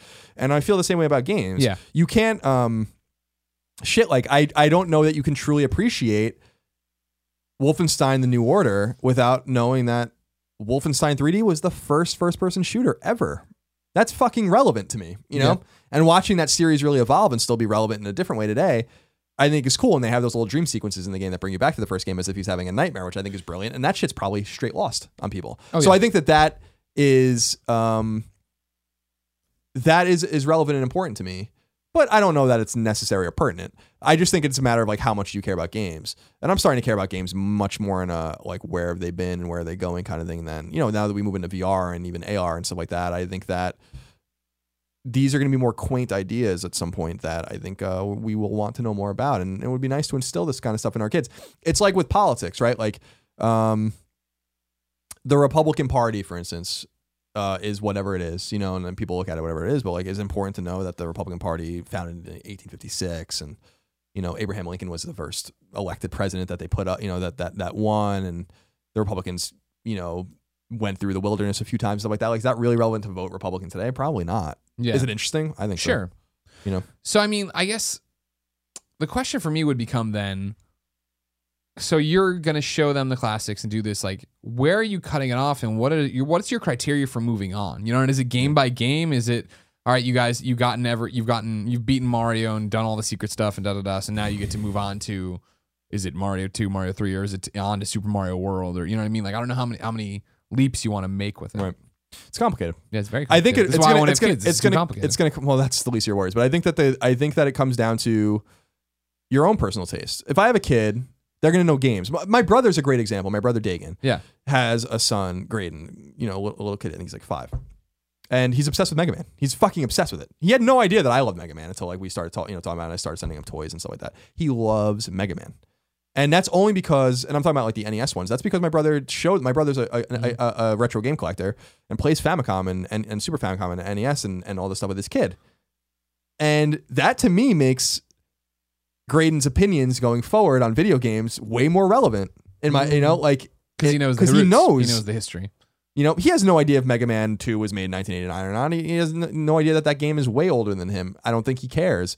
But when he becomes cognizant of those things and then he does start playing, he plays Wii U and stuff. I think they play Splatoon and stuff together. So he knows that there's like these echelons of games and these different disparate parts of games. And Splatoon doesn't look or play anything like these older games. And he doesn't know maybe why, but he will. Yeah. And so my brother's sitting there playing Ninja Gaiden on NES, or he's playing The Link to the Past on Super Nintendo or something, or Final Fantasy 2/4, that this will be ingrained in him. Just like it was ingrained in me, except for the fact that those games were contemporary to me. Yeah, exactly. When I was 5 years old playing with Dagan, which I think is another reason why he does it, I think it reminds him a little bit of those times maybe, Mega Man 2 came out when I was 5. So, like, of course, that's going to be ingrained in me. Yeah. But it doesn't make his experience any different. So I'm actually he's like the litmus test for me. Test, yeah. Because I'm really interested to see when he's 8, 9, 10, like my oldest nephew, Declan, I got him a PlayStation 4 for Christmas because I'm a good uncle, and he loves games, and he's not super into them yet, but he doesn't have that. His dad's not really into him. His mom isn't really into him. So I'm interested to see how Graydon grows up, because he is into them, and his dad is very into them, and always will be so, and always has been, and he's the reason I was in the games. And then look at me now, and I'm not saying that as a joke or whatever. And I'm like, I love games because sure. It was fucking drilled in me as a kid. And so I wonder how he'll be with these games as well. And he'll have a lot of insight that a lot of his own peers won't. I think that's pretty powerful. Yeah. What happened? I mean, I guess you're talking about how like the games were drilled in, right? Is that similar to how Dagan's name was drilled into him? So all his kids got weird ass names too? Kids at home right now, like he's making this up. He's making these names up as he goes. These are great names, I think, personally. Dagan's a great name. It's a good Gaelic name. Graydon, also a good Gaelic name. What was the other one? Declan. Yeah. Okay. Also a good Gaelic name. So, does he have any other kids? Say your piece. Does he have any other kids? He does. What are their names? A daughter. What's her name? Lilia. Okay, I'll give you that. My other nephews are Finley and Dashel. But those are from different. Are those all from? Declan, Finley, and Dashel are brothers. Okay. Graydon and Ayla are brother and sister. And then my other sister, Allie, has a kid named Ayla Colin. See, at least I can respect that in terms of like, everybody, here you go. You all got, we're just going to, you got to live with this and enjoy it and figure it out. You know what I mean? Noonan gave his kids all a bunch of normal names and then one kid the Gaelic name, which is kind of like how his parents did it with his family too. I think I might have the most normal name out of my And you're the most abnormal person in the family. Oh, by far. Yeah. By far. Ladies and gentlemen, we, of course, are in Reader Mail. We didn't introduce it, but you've watched the show once or twice for Maelstrom, blah, blah, blah. Yeah. Go to kindafunny.com/PSQ to get your question read on the air, just like Deo Mena did. Damien is his name, but then he spelled it, he's got a username, and that's where he gets all confusing. Damien writes in to PSQ, just like you can. In 1976, I got my first console, Pong, I think. Now, I'm a 61-year-old grandpa who still plays games every day and watches all the kind of funny content you guys put out. Last year, I finished Bloodborne, Dragon Age Inquisition, The Witcher 3, Fallout 4, 1,500 hours approximately in Destiny, and 50% through The Phantom Pain. Anyway, I don't have a direct question, more of a suggestion. When comparing a new game in a review to an old game, you should boot up the old game and see how shitty most of them were. The odd exceptions are most anything JRPG, etc. You get my drift? I like how he's even talking like he's a grandpa. You get my drift? Games are far better now than they were in the past. Quote, these are the good old days of gaming. Join or die. P.S. Well-deserved award, Greg. Sorry if my syntax is a bit odd to American readers. I'm not from there. No PvP type friend request, please. Do I have a point? Question mark. Hail Portillo, I walked the Freedom Trail, Damien. I love Damien. Losing it a little bit. Damien is and I edited some stuff out of Damien's question. Damien's a goddamn madman, a 61-year-old goddamn. I think he's dead wrong. Yeah? That's what I thought. I thought it'd be an interesting topic. Do you agree? That games are better than ever. These are the good old days. How? I think. Well, graphically? Exactly. That's the whole problem we got to come down to. Is of course they are. I would dispute that too, though. A lot. But the good old because you're going to go to the fact that 8-bit or pixel art 16-bit looks great all the time. 32-bit. Yeah. Look at Symphony of the Night. Yeah. Do I think these are the gaming good old days? In some ways, yes. In some ways, no. You know what I mean? I think we do have a nostalgic lens when we put it on. We remember sitting there playing these things. I don't think anyone can sit here and argue about how amazing Mario Brothers is. You know what I mean? Super Mario Brothers. But in terms of we're in that weird spot, right? Is that I think when we were growing up, games were very narrow in what they are, and now we're back to the old boring Greg analogy story he always tells. The thing now the walls have fallen down and the silly putty stretched in all these different directions, and I love the fact that right now I don't watch much TV, right? Unless I'm eating. When I can't, I'm doing this with my hands, like Garfield. Then I can't play a game. I watch TV, and otherwise I'm playing a game, right? Whacking balls into your face. No, that's how Garfield eat lasagna. Okay. I know. Come on, man. Who's cooking all this lasagna for Garfield? I know, right? Did he know how to do it? I think once or twice he did, but then sometimes he made Normal do it. Garfield sucks. Garfield's really bad. But the point is, right now, I love the fact that there's a game for any mood I'm in. You know what I mean? I always talk about that. There's a different. Yeah, but not really. When I was playing on the Master System, I don't think there was enough things where it's like. But here's the problem: is that I'm talking about when I'm a little kid and my attention span's shorter, and I'm looking for something specific out of a game. I don't understand what a game could be. I don't think, and I don't get me wrong, I'm not saying there's not the rare exception.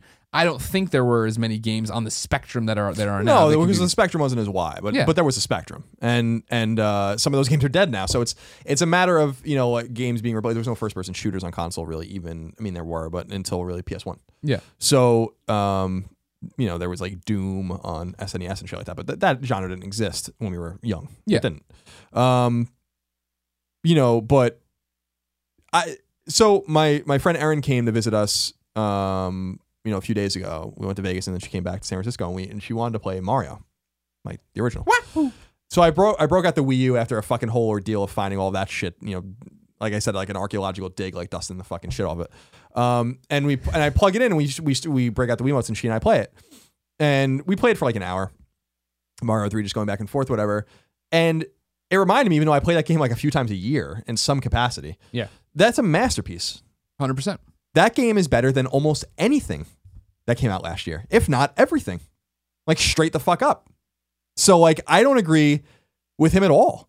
That game has perfect gameplay. Perfect. It has beautiful art. It's 8-bit and it's limited, but it's beautiful. That game's beautiful. Sound, music design is excellent. We can't judge things based only on technology. That's fucking lame, you know? And it's just not the way we play games. That goes back to the film analogy I was saying. Like Citizen Kane, a lot of people, is the greatest movie ever. That movie was made in the 40s, right? Somewhat like that. So it's like, or it's like the way I even feel about Twilight Zone, like the original Twilight Zone, Rod Serling's Twilight Zone, which is a fucking 50-plus-year-old show, is way better than a lot of the sci-fi written today, you know, and a lot of the horror and all that kind of stuff written today. Just because it's in black and white in 4:3 doesn't make it not that. It's quaint and it's different than what we expect today, and we don't get the fucking beautiful, you know, you look at Star Trek back in the day, Star Trek Now, for instance. But a lot of people love that old Star Trek. Next Generation's a better example. In the 80s and 90s, it's like, yeah, it doesn't look like J.J. Abrams Star Trek movies, but people love that shit, you know? Sure. So I don't agree with them at all. The good old days are gaming generally, and there's games from every generation. River Raid's one of my favorite games of all time. That's a 2600 game. You know, that's a really fucking rudimentary game. That game's awesome. It's fun. It's got a fun loop. It's a fun hook. Yeah. The original Street Fighter 2, and you know, Super Street Fighter 2 especially, is really one of the great fighting games of all time. I don't think anyone would dispute that. That game is 23 years old, 24 years old at this point. So yeah, I just can't agree. Mega Man, Mario, Castlevania, Ninja Gaiden. This game's shit on a lot of games today. I'm sorry. Like I it's not to say there aren't great games coming out today. We've got great shooters, there's a lot of great role-playing games, whatever, great open world games. They can all coexist, but to say that like these games are definitively better than those games is bullshit. And when you put in, say, Final Fantasy 4/2 or Final Fantasy 3/6 on your Super Nintendo, hey, that game actually fucking worked. Sure. And it didn't need a patch, it didn't need anything. Yeah. So that's another way of looking at gaming today as opposed to gaming back then as well. The game was broke back then. It was done. And that game was pulled, and if you have it, it's worth money. So no, I don't know if you agree or not, but I cannot agree with that. I think some of the greatest games of all time were not made in this I think the question is way too... There's too many variables to come down to a definitive answer. So I guess I disagree on that, but I'm not agreeing that today's the best. You know what I mean? For me, it's this umbrella thing that we're talking about, right? That he's saying, what was the exact thing? These are the good old days of gaming, right?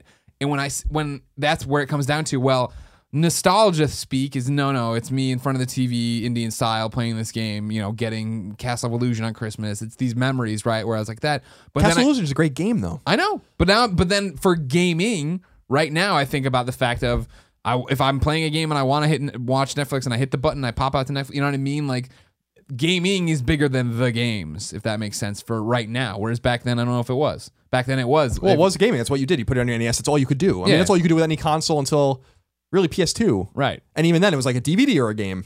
I mean, like, are these the good old days of gaming right now? No way. And we're talking about the gaming. Like, I had to go to GameStop for the first time in years and buy something from GameStop, not just pop in and look around.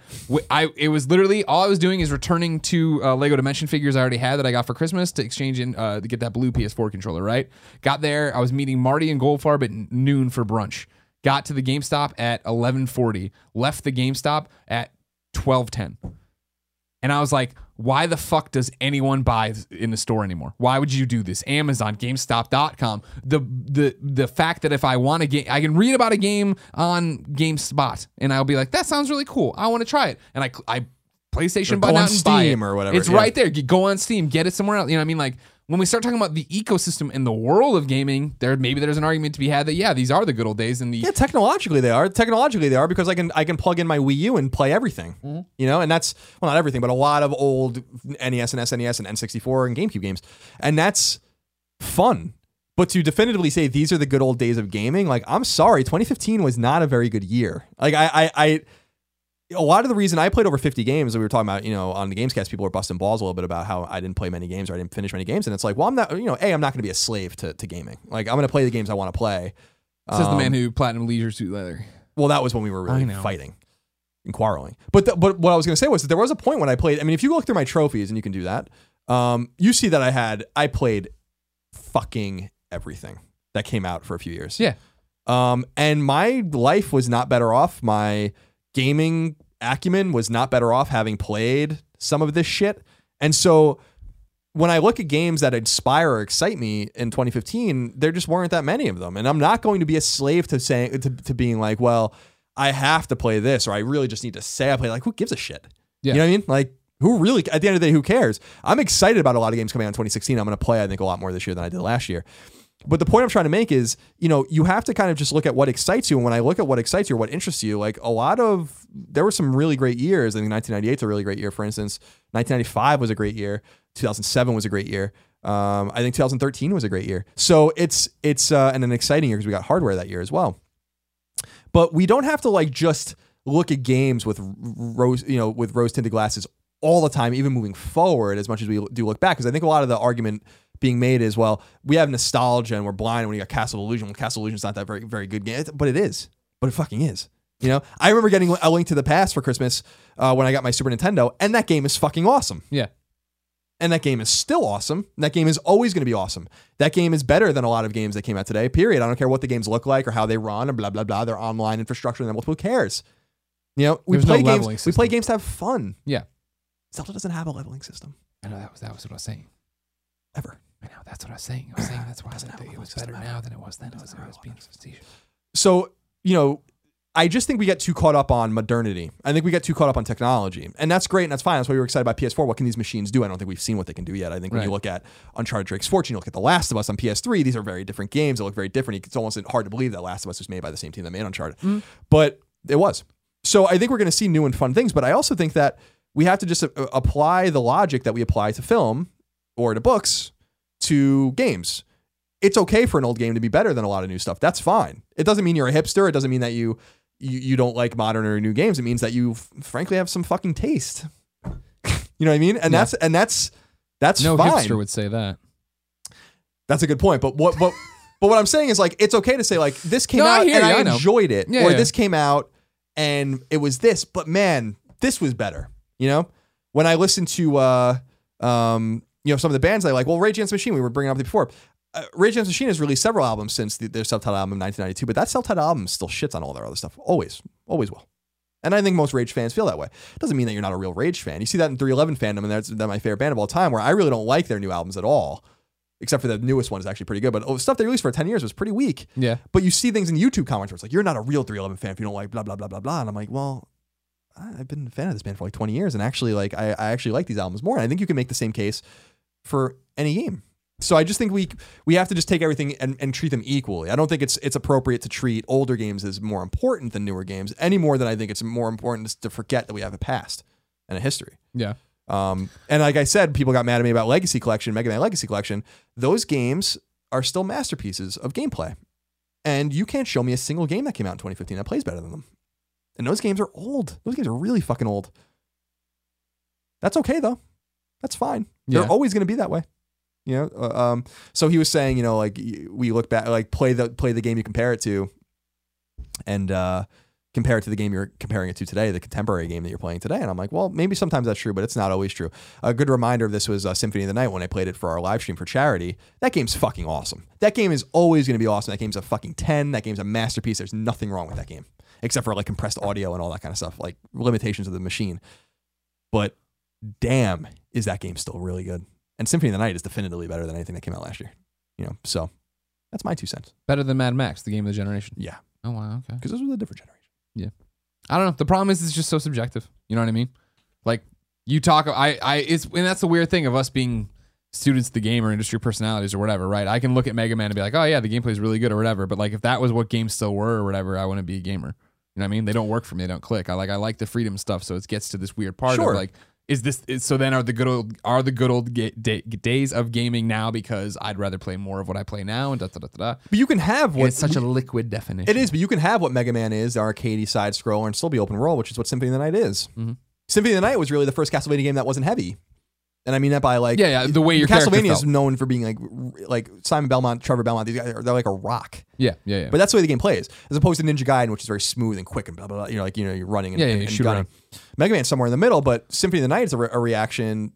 Super Metroid's really even an older reaction to like giving you exactly what you're asking for, which is a non-linear side scroller. Yeah. Then that evolves into the open world games that we have today. But there would be no open world games without those. Sure. And that's where maybe it goes back to another question, which is why these games are important. And why maybe you should know them. Anyway, I could talk about this all day.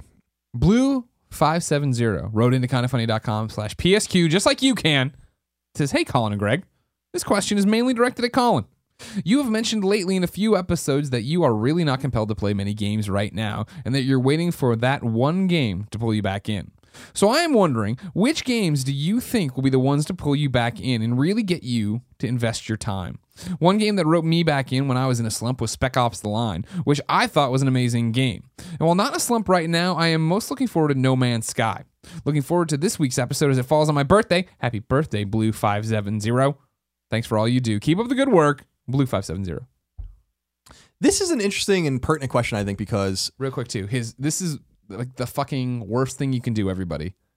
P.S. I love you, XOXO. PSS. It's pronounced Blue570. Why the fuck wouldn't you open with that? Next question. I don't even want Also, it's PPS, not PSS. I'm just reading what he said. I know. What's on the horizon right now that's got you stoked? Well, Horizon's one of them, but Hey. I actually think the game that might be closest to release is Uncharted, obviously, but maybe even The Division, maybe Far Cry Primal. But I also think it's games that I just haven't played yet. Oh, sure. Have Have you heard about this Oxenfree game? No. Well, I have heard of it, I think. Yeah. That's getting a lot of early buzz around it. I'm pretty stoked to play that. I think, to me, this is a pertinent question because this seems like to be shocking to people. There is nothing in life I love enough, and I'm talking about not people, but things, that I would just want to do them all the time, forever, for the rest of my life. You know, I was talking to Erin about this, I was telling her that, people were giving me a hard time because they didn't feel like I played enough games this year. I didn't have enough perspective. And that bothered me a little bit because first of all, I did play a lot of games, but second of all, I'm trying to be true to the games I want to play. Sure. That's what we get to do now. Yeah, I don't have to play everything anymore, and I'm not going to. And it doesn't mean I'm a student of the industry. I pay attention to the industry. I pay attention to games. I watch videos of games. I read a lot about games. I know what's going on. You don't have to play games to know those things. I hate to tell you. But yeah, you have to have some perspective on the way games play. That's why I sat down and played Metal Gear Solid 5 this past break and all these kinds of things. But what I was telling her was, it reminds me of almost having to for some people to have like some sort of adherence to like an orthodoxy of you have to play a game, you have to play games, you have to play this many games, you have to play everything that comes out, blah blah. And I'm like, nah, I'm good. Yeah. I've talked about it in the past. Like people are talking about, maybe some of the newer people that haven't listened to us for a long time. I've talked many times about how I've been in this place before. I was in this place at IGN. I was in this place in college. I didn't play games except for some big releases for an entire year in college. I played like 3 games that year and when I was a sophomore.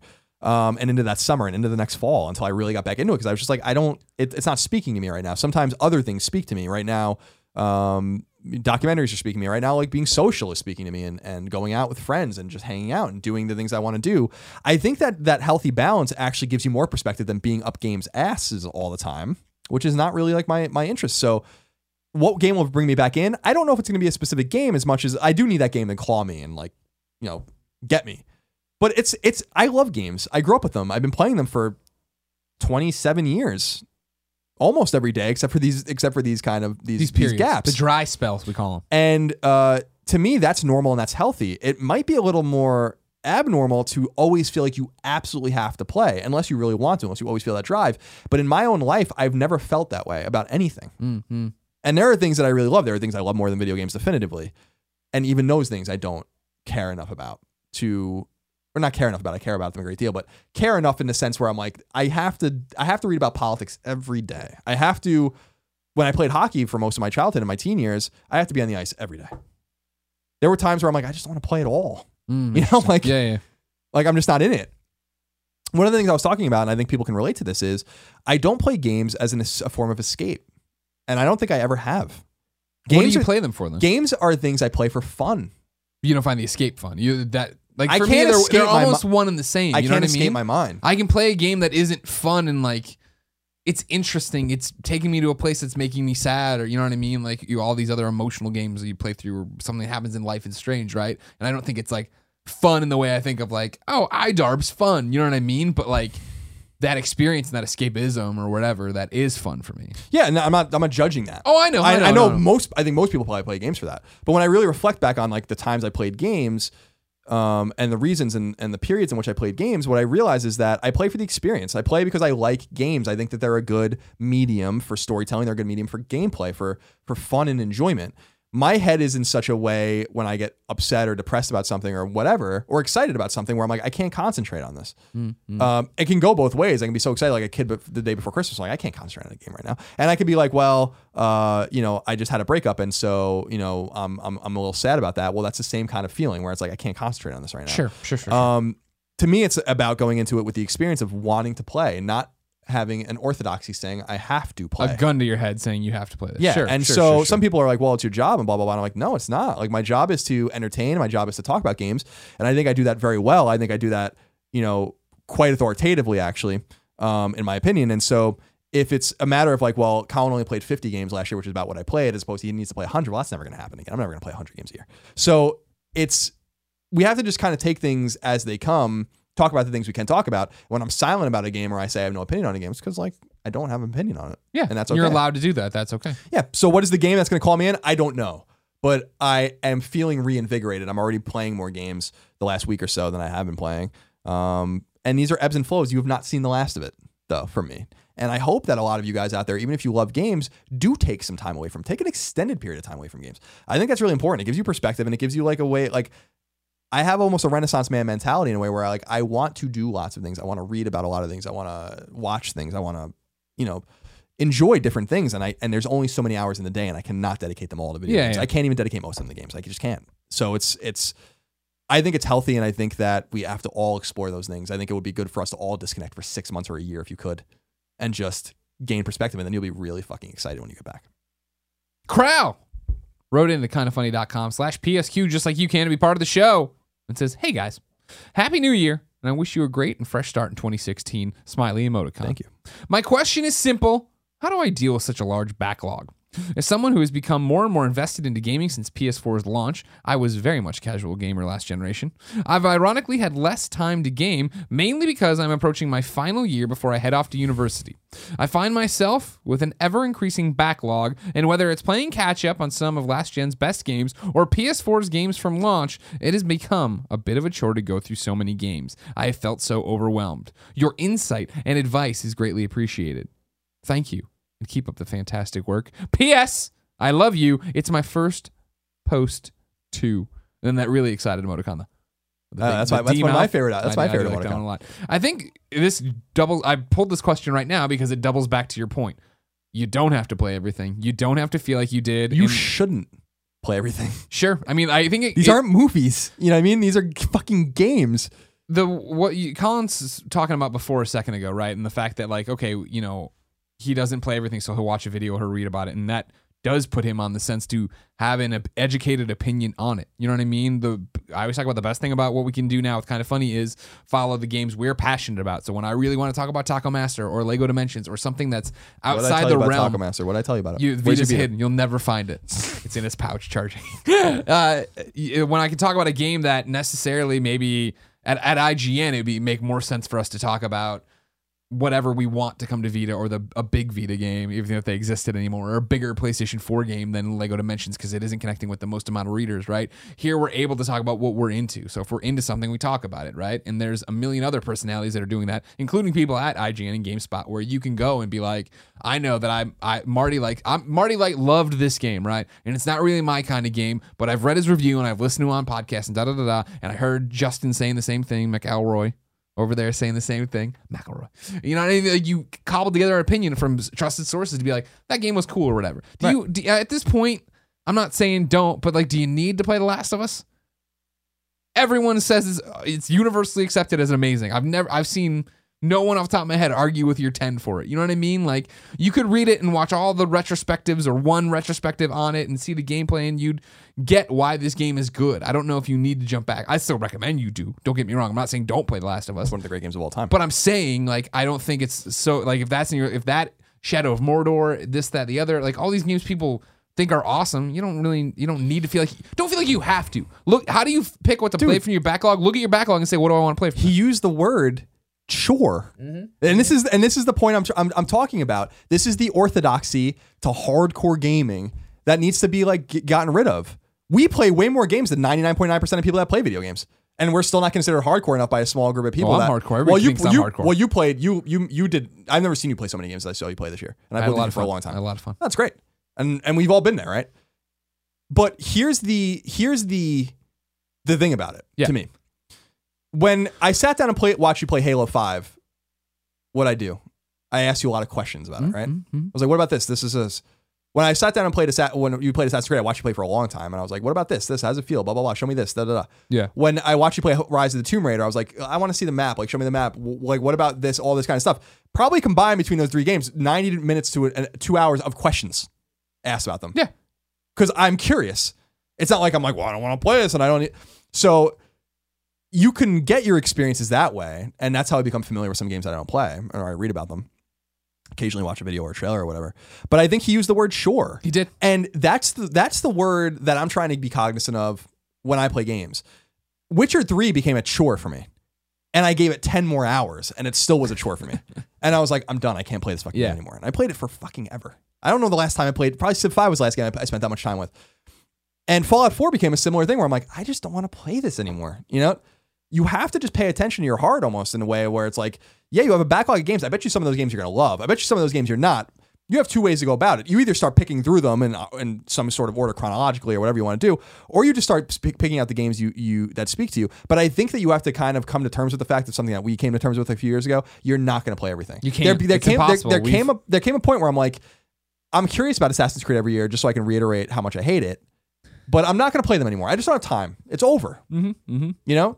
Or these other random, like Battlefield or something where it comes out and I like playing the campaign. I'm like, I'm not going to play this. Like, you have to. So my backlog is really small where it's like, I know I'm going to play BioShock Infinite all the way through. Like I didn't beat it. I have to. I like Ken Levine and I want to beat that game. I really like The Evil Within when I played of it so far. I know I'm going to get back to that game. You know, I think I'm going to get back to Bloodborne. I know people are really passionate about that game and I want to play it. But for those 3 games, for instance, that I've identified, I had to knock 20 games off the backlog because it's just, there's no time.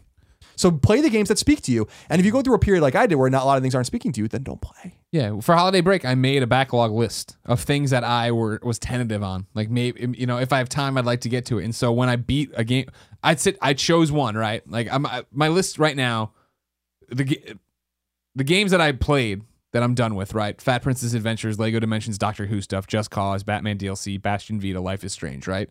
And so it just was, I looked at this overall list and what was I in the mood for? And then I played it until either I beat it or I was like, I've seen enough. You know what I mean? And then I'd look at the list and go, what's next? Games that are still on the games to play part are Assassin's Creed Syndicate, Adventures of Pip, Mad Max, Everybody's Gone to the Rapture, Ethan Carter with a question mark. I don't think I'll ever do. That's why it's got a question mark. And then Among the Sleep. You know what I mean? And so like right now I have a game that I can't talk about that's what I really want to play. And it's one of those I need to get done planning the stuff that's already happening right now on twitch.tv/kindoffunnygames. Go over there to support us in the animated series. So, but hopefully tonight I get to, you know, etch out the 3 hours I need to go play through that, I think, you know what I mean? Or do whatever the hell it's going to be. And then it'll be jump back into what else is, you know, on my radar that I want to do. Yeah. I think that, that's even a grandiose, by my gaming standards right now, a grandiose backlog because I know I'm never going to. Before things start coming out. Don't take that the wrong way. I'm not playing through every one of the games I just listed you. Assassin's Creed Syndicate, I probably won't beat ever. You know what I mean? Like, I think my window was, I was looking for it to grab me as I went into the break and I had lots of time to play, but instead I played smaller games and did different things. And that's great and that's fine and it's good. You know I think that people have to come to terms with the fact that it's just okay if you don't play a lot of games or play games that you don't want to play. He used that word chore, man. Yeah, like, that's such a sad thing to hear. It shouldn't be a chore to play games, and you shouldn't do it just because you feel like you have to. Agreed. I agree with you 100%. And I'm fighting that fight, man. I'm going to fight that fight forever because I really feel like there's going to be times when I want to play 20 games in 2 months, and there's going to be times when I want to play none in 2 months. Yeah. And those things, it all balances each other out, I think, at the end of the day. So it's about if you had the experience that you were looking for, and you have to know when you're not having the experience you want quicker. There's no patience for Final Fantasy 13 type games anymore. Time's precious. You know, the game might get a good 20, 30, 40 hours in. Who gives a shit? You know? Yeah, no, fuck that. You never have time for that crap. Wolfenstein to me is the Wolfenstein: The New Order is a good example. That game's great. I love that game. But that intro sucks. That's about as long as I would give a game. Thank God it got good when you go to the fucking hospital because that's why I was like, that knocked that game score down significantly because I'm like, man, you probably lost. I'm sure their statistics showed, man, they lost a lot of people. Yeah. You know? So don't be too patient. You know, go with follow your heart. Yeah, exactly. This is all supposed to be fun. If you're not having fun with the game, you can walk away or put it down and worry about it something to, you know, figure it out. Final question of the week at kindoffunny.com/PSQ comes from Jericho. Now, Jericho, of course, a very special person in my heart. He's the one who goes to kindoffunny.com/PSQ and organizes all the questions for me. So I just come in and pick and cherry pick out the questions. He does great work. Thank you very much for being a mod on our forums. Of course, go to kindoffunny.com/forums, register, talk to friends. Jericho says, hey guys, you two, Gio Corsi, and a lot of us Kinda Funny best friends love our Vitas. With the hype of PS VR that is building up in these very moments every time we speak about it, how do you think future handhelds will communicate with VR? This is an interesting one, because I don't think there'll be another PlayStation handheld. You always talk about they're crazy enough to it. But then he goes on. How can you bring in a handheld console to VR so that it makes sense to enjoy games on both systems? Is that even possible, or will they have to go parted ways? Would this mean an end to any new PlayStation handheld? I mean, I don't think you're ever going to see a way that, like, the Vita is not going to talk to PlayStation VR. And then even beyond that, I just don't think that's what VR is. I don't see how you... No, it's a paradigm shift. Yeah. You got to get away from old ways of playing games. Now, will VR connect to your phone one day so the phone can run the game? For instance, like a very powerful phone in 10 years, for instance, could it run a VR game? Could it just transmit it to your headset or whatever? Yeah, but yeah, I agree with you. We have to get away from old ways of thinking about games when it comes to VR. It's not to say, and I'll say it again, we will be playing with a controller in front of a TV in 50 years. I have no doubt about it. But but VR is going to be just a new way to play. Sure. I agree with that. And then I'm kind of cheating here, but piggybacking off of that question, Stevie P said over at kindoffunny.com/PSQ, hey, Greg and Colin. Long time, first time. Here's my question. At E3 2016, what is the likelihood that Shuhei will take to the stage to announce that PlayStation VR is in fact PlayStation V5R? Yes, I'm talking a brand new console shipping with a streamlined PlayStation 4 and DualShock 5. Perhaps a DualShock split in two halves connected by magnets, as we saw that one time in that the DualShock 4 back in the day or whatever, the Move hybrid for the DualShock 3. The patent. Yeah, exactly. Factoring in Shu's statement that it's the next 20 years of PlayStation, it's not as crazy as it initially sounds. If they price it at $499, they could potentially sell it alongside the cheaper, more traditional PlayStation 4 with a release date set for holiday 2017. Am I crazy for thinking that VR will be sold as the next PlayStation console so soon in the PlayStation 4's life? Thanks, Stevie P. Yeah, you're crazy. There's 0% chance of that happening because you're ignoring the big thing that we've played VR many times and it runs on PS4. Well, no, keep in mind, he's saying that they're bundling it with a slimmer PS4, the thing, and calling that's the PlayStation 5 launch system. I know. I'm with you. Don't get me wrong. That doesn't make any sense. I'm just here to That's speak an interesting for question, Stevie but I appreciate it, but it doesn't. No, they're not going to do that. Why would they do that? Yeah. I mean, it'd be interesting because I think it's. Could they take the PSVR and put it with a new PS4 and sell them together? Sure. And they should. They're not going to call it PS5. Yeah. You will see PlayStation 5 2020 probably, the latest. But no, it's way too soon. I agree. I'm sure it's being developed, but it's in R&D, but no. Time for our segment, P.S. I love this best friend XOXO. If you didn't know, you can head over to kindoffunny.com/forums where you can meet other best friends and go to the PS I Love You XOXO board and post your name. You post your PSN name, we read it on the air, you get new friends to play games with, you get messages of loving. It's great. Today's messages of loving. PS I Love This Best Friend XOXO is Carlos Swan. KARLOSSWAN. Carlos says, hi, best friends. This is my first post on here, but I've listened to Colin and Greg for years on IGN and now Kinda Funny. I am a 36-year-old man from England who has a 9-month-old baby. This means my PS time is an hour or so whenever I can grab it.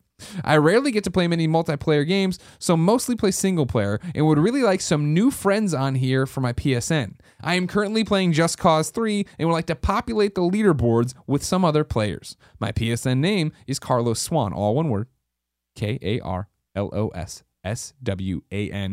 Keep up the great work. P.S. I love you I Love You XOXO from merry old England. Oh, wait. I thought that was good. Mm-hmm. You're playing the Just Cause 3, friend him, so then you see him on the boards and you pass him up. It's perfect. You beat him and you're like, the game's been out for a year and a half, and look at this. You've only played 3 things because you fucked up. Carlos Swan had a baby, and this baby needs things and attention, and you can't just leave it there to go. It's too much. It's too much. Colin? Yes. What's this week's forgotten PlayStation game? I want to go to PlayStation 4 this week, and I don't know if it's so forgotten because it's not that old, but I want to talk about Infamous First Light. Specifically about, because we've talked about Infamous quite a bit. Infamous Second Son's gameplay, which segues into First Light, is fantastic. Great game in terms of gameplay. I think a subpar game or Story. Okay game in terms of story and character. I just think Delsing kind of sucks. But the reason I want people to try First Light is because of the arena combat. Sure. I think that there are these like arenas that kind of spread the story out and make the game longer. The story's only a few hours long, where you go into Augustine's like chamber and she challenges you with like all these robots and these characters, whatever. It really showcases the game's combat, and I think that was like one of the most fun experiences I think I had on PS4. you liked that a lot. I loved it. I thought it was awesome. High score chasing. There's a lot of trophies. It's a platinum trophy that you can get, which I got. So I want to recommend that. Okay. Infamous First Light. It should be pretty cheap by this point, you would have to assume. You'd like to think so, yeah. You don't need Infamous Second Son to play it. It's standalone, just like the Infamous 2 DLC was. So go check it out. Let us know what you think. There's a story there to be played, but it's the arena combat that I think is quite addictive. It's like a good weekend game. Yes, 100% correct. This week's PSN worst name of the week comes from Brown. He wrote in to kindoffunny.com/forums and said, my buddy recently got a PS4, and so when I approached him about exchanging PSN IDs, he started to grin. Apparently, he made his account years ago on his friend's PS3 using his own email address, but his friend chose the name for the account. So now he goes by Come Honor Chest _ Come Honor Chest. Like honor for honor. Right. Yeah, okay. Just making sure I'm stressing that enough. Come Honor Chest _ I like the underscore. Someone already had Come Honor Chest. Yeah, probably. When I asked him why he didn't just create a new email address to use and create his PSN ID, he said he didn't want to juggle multiple emails. So there you go. Come Honor Chest _ Ladies and gentlemen, this has been PS I Love You XOXO episode 17. Thank you so much for joining us as always. Remember, we're a product of kindoffunny.com, which just got redesigned today if you're listening to this right as it went live. So head over there and check it out, where you can check out Kind of Funny, the animated series, the pilot. It's our new initiative for 2016 as we move to some kind of scripted content. It's animated by Colin's incredibly talented brother, who we have to pay. So please go to patreon.com/kindoffunny this month. Toss us a few bucks. We're trying to make it go. We have a thermometer there telling you what's happening and how much we need to make this thing a reality, to do a whole season of shows, and we're pretty excited about it. Of course, thank you for everything you do for us on patreon.com/kindoffunnygames. That supports this show and all the other video game content stuff we do. And remember, PS I Love You XOXO is our PlayStation podcast, the #1 PlayStation podcast. It posts every Tuesday at 9 a.m. on youtube.com/kindoffunnygames, as well as SoundCloud, iTunes, other podcast services. I don't follow the podcast services. There's too many of them. And of course, every episode of PS I Love You XOXO ends in a song in a segment we call Singing a Shoehei. This is simple. Do you make music? Go to kindoffunny.com/PSM. Submit your song as a link I can download the actual sound file. And then, of course, as a YouTube video. Because what I'll do on the MP3 version of the show is put up your song at the end. People hear it and then they go, cool, maybe I'll pick it up. And on the YouTube version, I annotate to your video and they go watch it. Today's song comes from New Cool Now Music, which sounds like if Tim Geddes was trying to make some kind of kind of fucking thing to game the system, he would call soundcloud.com/new cool now music. New Cool Now Music says, hey, Colin and Greg, a friend of mine recommended your podcast and knew I was a musician/gamer. He told me I should submit a song. So I wrote a bunch of songs in the 88 days leading up to Fallout 4. One song a day, 88 songs total, all about Fallout. I am a glutton for punishment. Here's the first song off that batch. It's called, quote, I'd Blow Up the World for You. My wife sings on it, and my neighbor played the upright bass. Listen to it. First off, I like a good concept album, if this counts. 88 days leading up to Fallout. Why not? That's cool. Song's fun. It's something you'd hear in Fallout. So, ladies and gentlemen, this is New Cool Now Music. It's been our pleasure to serve you.